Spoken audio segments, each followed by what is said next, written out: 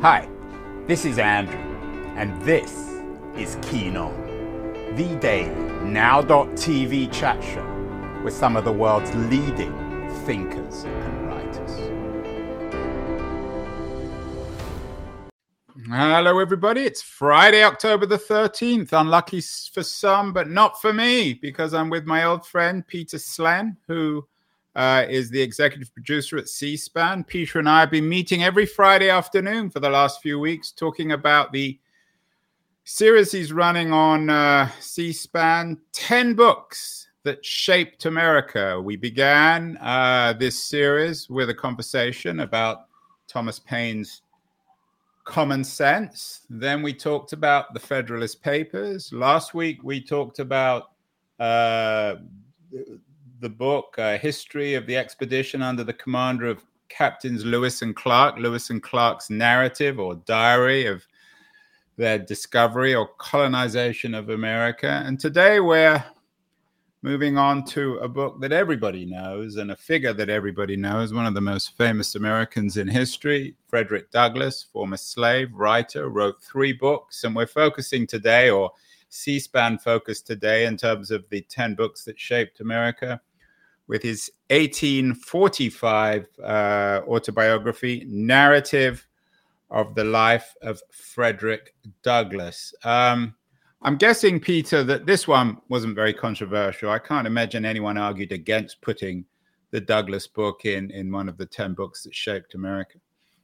In the choosing of it, no. We've done Frederick Douglass several times on C-SPAN, but for this series, this was an easy one. Absolutely. The importance of this book can't be overstated. Coming out in 1845, former slave, actually writing a book, actually learning to read and writing a book that is beautifully written and graphic. And it shocked a lot of people, especially in the North, because in the South, it was legally available, but as our guest Edna Green Medford told us, if you had a copy in the South, you didn't advertise it. Yeah, well, surprise, surprise. So I'm getting the sense from you is that there may have been a little bit of controversy about whether to use this one, the 45 autobiography, or the 1855 one, My Bondage and My Freedom, or his final autobiography, The Life and Times of Frederick Douglass, that came out in 1881. Did you debate that, or was it pretty clear that you needed to focus on this first one, Narrative of the Life of Frederick Douglass? That was not a topic that was brought up. Remember, we take our books from the list created by the Library of Congress, our partner in this, and the 1845 narrative was the book that was on the Library of Congress's list. Did you talk about either of the other 2 books, or you just focused on the 85 book? We focused on 1845. We certainly mentioned the other 2, but the focus was on 1845. It seems to me, Peter, that this is the most quintessentially American of all American books, in the sense, as you suggest, it was someone who taught themselves to read and write, who didn't have any natural advantages, and yet came through. It's the most American of American stories and books, isn't it? It is a strong American story. He was taught to read, actually, Andrew, by a Mrs. Ould, A-U-L-D, in Baltimore, and a white woman.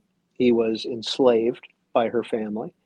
And as a young boy, he was seeing the white son of the Oulds being taught to read and write. And he asked if he could as well. And she said yes, and she taught him. When Mr. Ould found out that this was happening, there was a bit of an explosion. And Mrs. Ould stopped the lessons at that point. But Frederick Douglass picked it up, and as he's quoted as saying, I set out with high hope and a fixed purpose, at whatever cost or trouble, to learn how to read. He did see it. He was able to equate reading with a ticket to freedom. So Peter, C-SPAN does a very good job remaining above the fray. That's why we all love it. It's about as objective as you can get, even if the notion of objectivity is perhaps a little problematic. But it's hard to think or read about Douglass or read his work without a sense of outrage, isn't it?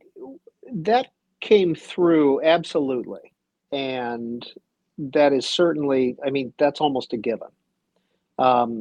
We all recognize what this country was like, much of this country was like in 1845, and as we continue our journey,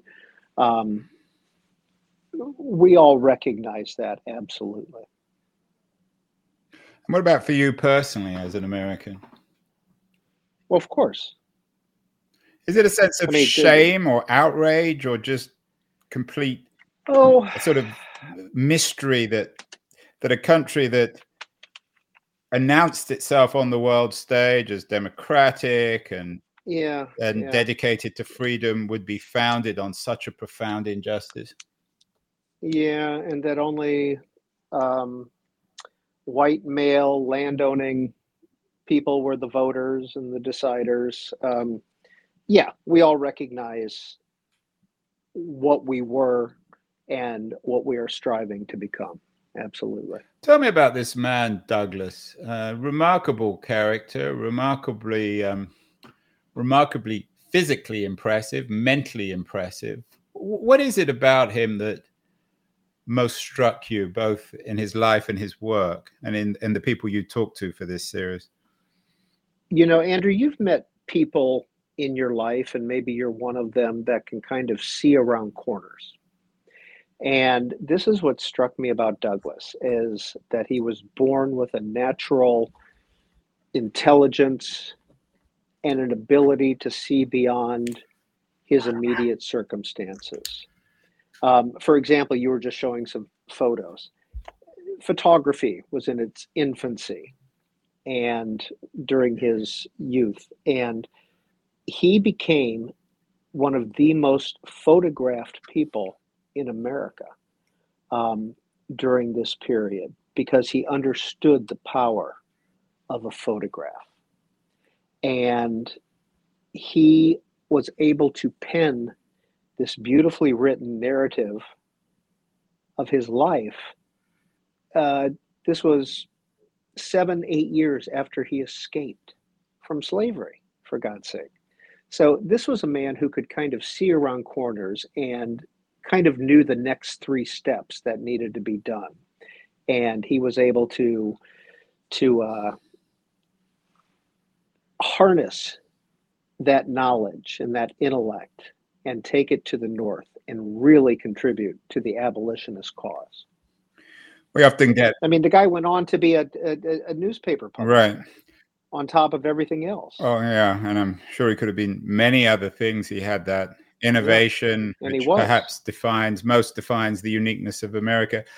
I'm sure you get this question, Peter. I often do. People often say, well, if you could interview anyone from history, who would you interview? And it's hard sometimes to give an answer to that. But thinking out loud here, I'd love to have interviewed Frederick Douglass.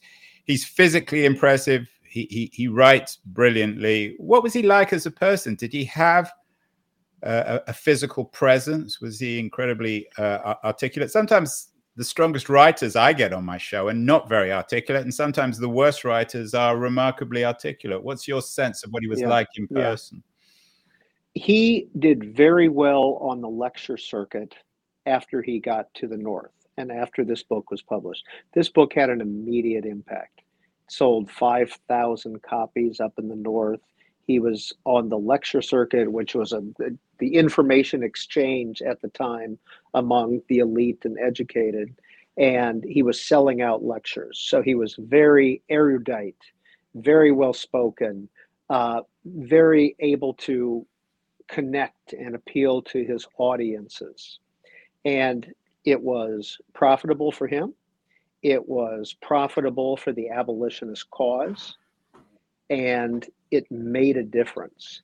So he was an eloquent man, strikingly handsome, and you can see that in all the photos. You know, Yeah, I mean, physically a remarkable imposing man, both as presence. an old and as a young man. The book comes with a preface from its publisher, William Lloyd Garrison. We've done some shows on the anti-slave alliance in the North, Garrison, Douglass, and others. Was he writing for whites or blacks in this book, or both? You know, for this first narrative, this is his first autobiography, the narrative. That's a great question. And I wish I had asked our guest, Edna Green Medford, that. He was writing for himself. This was his story. This was the purest story that he could write. It was his first-hand experience, and he was writing for himself. And that's why it was effective. You know, and you've met the authors who that first book is just terrific, and it comes from the heart, it comes from experience. And then, okay, now I want to run for president. I want to do something. So I'm going to, be very vanilla in my language.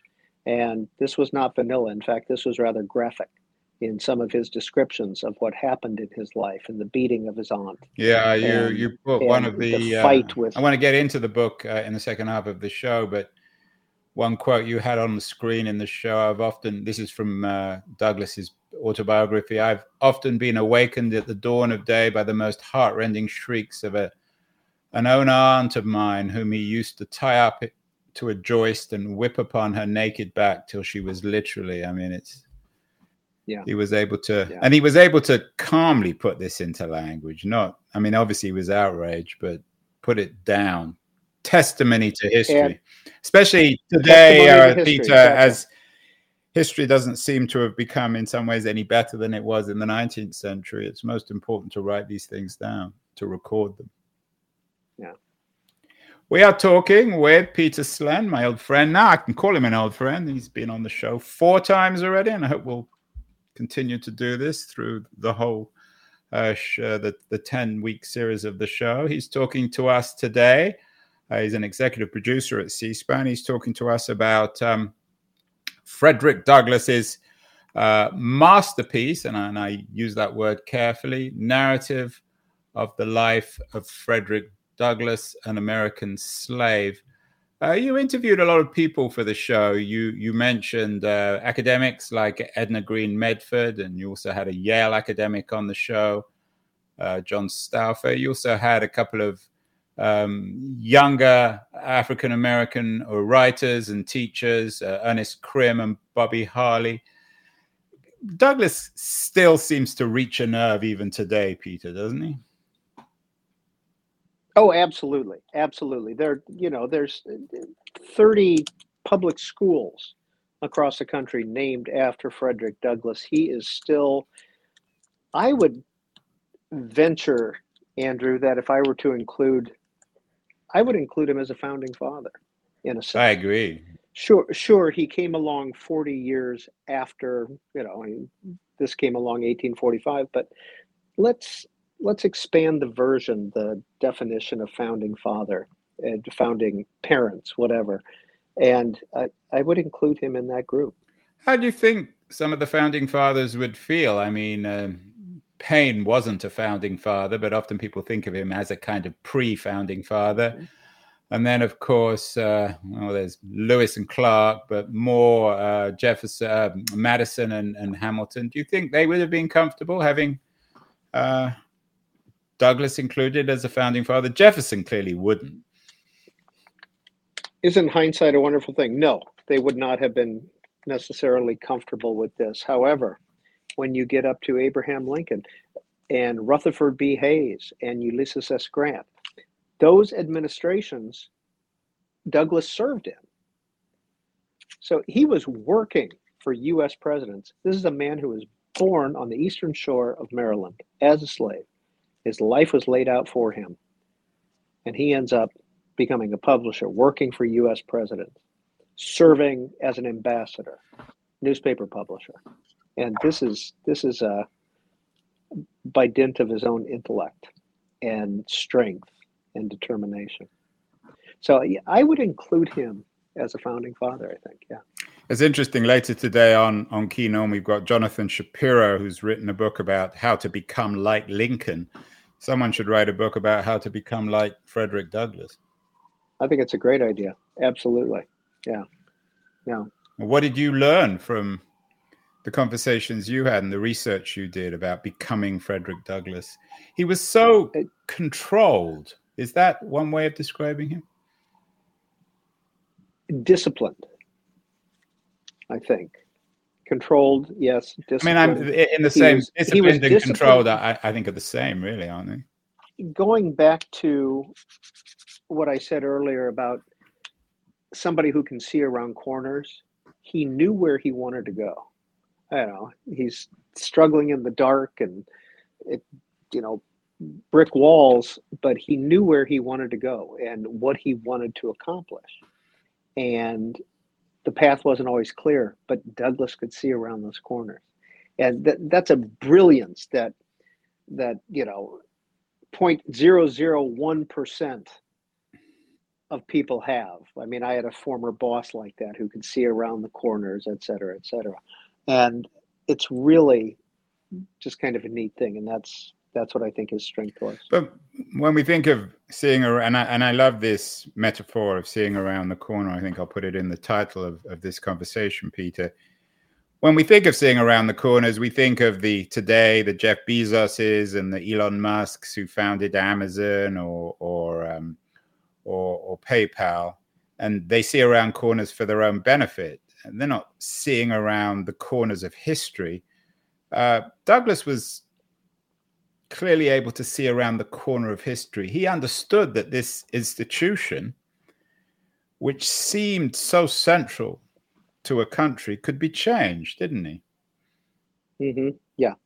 And I'm not going to comment on Bezos or Musk, but he saw it. He did not see this as, this is for me. He saw it, this is for my people. This is for the 4 million enslaved Africans in America prior to the Civil War. And this is for the good of the country. I mean, he really, Eisenhower, I think, is a good example of that as well. Somebody who knew that there would be sacrifices during World War II and knew that he would have to sacrifice some people for the greater good. And that's the conversation. Wouldn't it be fun to sit down with Frederick Douglass and Dwight Eisenhower? Yeah, that would be. You and I could interview them. Maybe we can arrange that. Just let them talk amongst themselves and listen in. You quoted in the show the piece about violence. Did he understand? You think that, and when he saw around the corners of history, Peter, that this would have to be resolved with terrible violence, or the kind of equivalence of violence that marked the institution itself? Did he ever imagine that it could be done peacefully? Oh, I think we all hope that World War II didn't need to happen, that it could have been resolved peacefully, or that what's going on in the Middle East now could just, if everybody would just sit down and get together, it would all be resolved, or Ukraine, Russia, et cetera, et cetera. I think we all have that hope. And I think Frederick Douglass was a realist, that he knew there wasn't going to be necessarily a compromise. We are talking with Peter Slen, the executive producer of a wonderful show on C-SPAN, a must-view show, 10 Books That Shaped America. We're talking today about Frederick Douglass's 1845 autobiography. Going to remind everyone that this show is brought to you by Liberties, a quarterly journal of culture and politics, a companion volume perhaps to the C-SPAN series. Going to run a short ad, and then I want to come back and talk with Peter specifically about the book itself. Beyond the news, the noise, there is nuance, insight. Liberties is not just a journal of ideas. It's a meteor of intelligent substance. It's the place to be for engaged citizens. Politics, opinion, substance. Liberties is a triumph for freedom of thought. A quarterly of urgency, of cultural exploration, of intellectual delight, of immaculate prose. It's invaluable. Subscribe now or find Liberties at your favorite bookseller. We are back with Peter Slen, the executive producer at C-SPAN, has produced a wonderful series, 10 books that shaped America. We're talking today about the narrative of the life of Frederick Douglass, an American slave. I hope most of our audience, especially in America, will have read the book. But tell us a little bit about the book itself, Peter. How does it read? It reads, first of all, in 1845 prose. So that takes 3 or 4 pages to get used to. And you know what it's like to read an older text and some of the sentence structure, etc. But he was very precise in his language and very honest. It reads, I hate to say it, but it almost reads like a novel. Because why'd you hate to say that? Isn't that a compliment? Because it's a true story. That's why I hate to say it reads like a novel, as if truth is that boring. His life was so full, and what he accomplished by the time he was 15, 20 years old was absolutely amazing. One of the things that comes out a little bit in the book is the role of his wife. Now, this is a woman who was shying away from the dinner parties or the praise that Frederick Douglass would receive and some of the company that he would receive. She would do her so-called wifely duties for the party, cook, bake, clean up, etc. But she was sending him money while he was up north. She was a free woman in the Baltimore area. She was sending him money, and she was making sure that his laundry was done. And she was supporting him 100% throughout this. And it's sometimes we don't spend enough time looking at the support systems that people have. Is there a bit of Thoreau's mother in this, Thoreau by the lake and the mother doing the washing? I don't know that I can make that comparison fairly. I'm just talking, this just struck me, the book struck me that, Mrs. Douglass is a story that is not known well enough. And a lot of times the spouse or the supporting person is overlooked because of the brilliance of the star. Yeah, you use this word overlooked. I sensed a degree of irony there. We did a show a couple of weeks ago with Anna Funder, who's written a marvelous book called Wifedom, which is a book about George Orwell, Eric Blair's wife, and how she was, using your word, overlooked. Orwell ignored her and failed to recognize her value and contribution in any of his work. Was there a little bit of that in Douglass? Did he acknowledge his wife in this autobiography?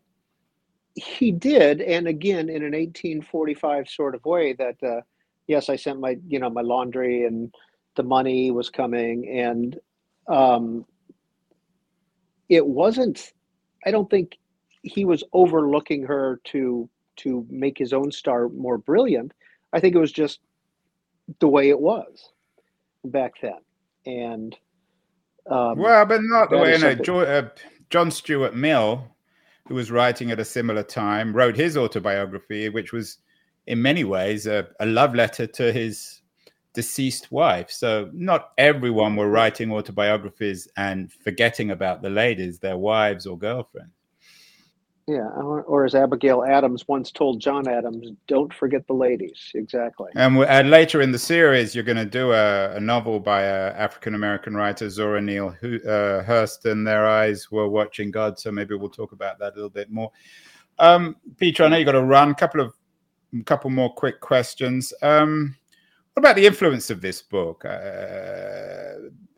We all know the divisions within the African-American community ideologically in terms of the state and the history of America, MLK versus Malcolm X, Du Bois, the people who wanted to go back to Africa. Booker Washington. What was the influence? Was there if you like, an ideological narrative, as well as the ability to see around corners? Was he suggesting in the book that if Black Americans were, so to speak, emancipated, they could live in America, and that they would want to live in America?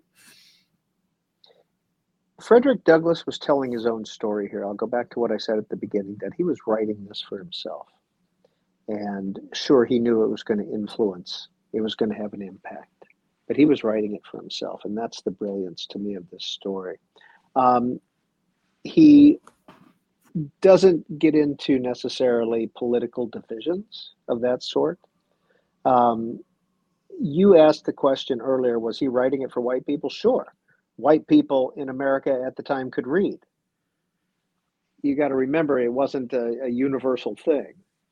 And so, sure, he was writing it for influence, but he wrote this for himself. He was able to see around corners, as you say, but perhaps not every corner. He wrote 3 memoirs, 1845, the one you focus in the book, 1855 and 1881. Was he able, do you think, in this book or in his other writing, to see around the corner of the failure of Reconstruction? Well, again, we focused on this book, so Reconstruction was not, this was 16 years before the Civil War even started. So we're still in the antebellum period here. And William Lloyd Garrison published it and wrote the foreword to it, and a very strong foreword as well, and we all know William Lloyd Garrison had very strong views when it came to abolition. And for many, even in the North, he was a radical abolitionist. And today we would certainly celebrate him as a hero. But back then it was he was pushing the envelope when it came to abolition. And William Lloyd Garrison, I think, was ready to go to war over it in 1845. What about the role of God, of religious faith in this narrative? Did he? Yeah, that came up a little bit, and he does.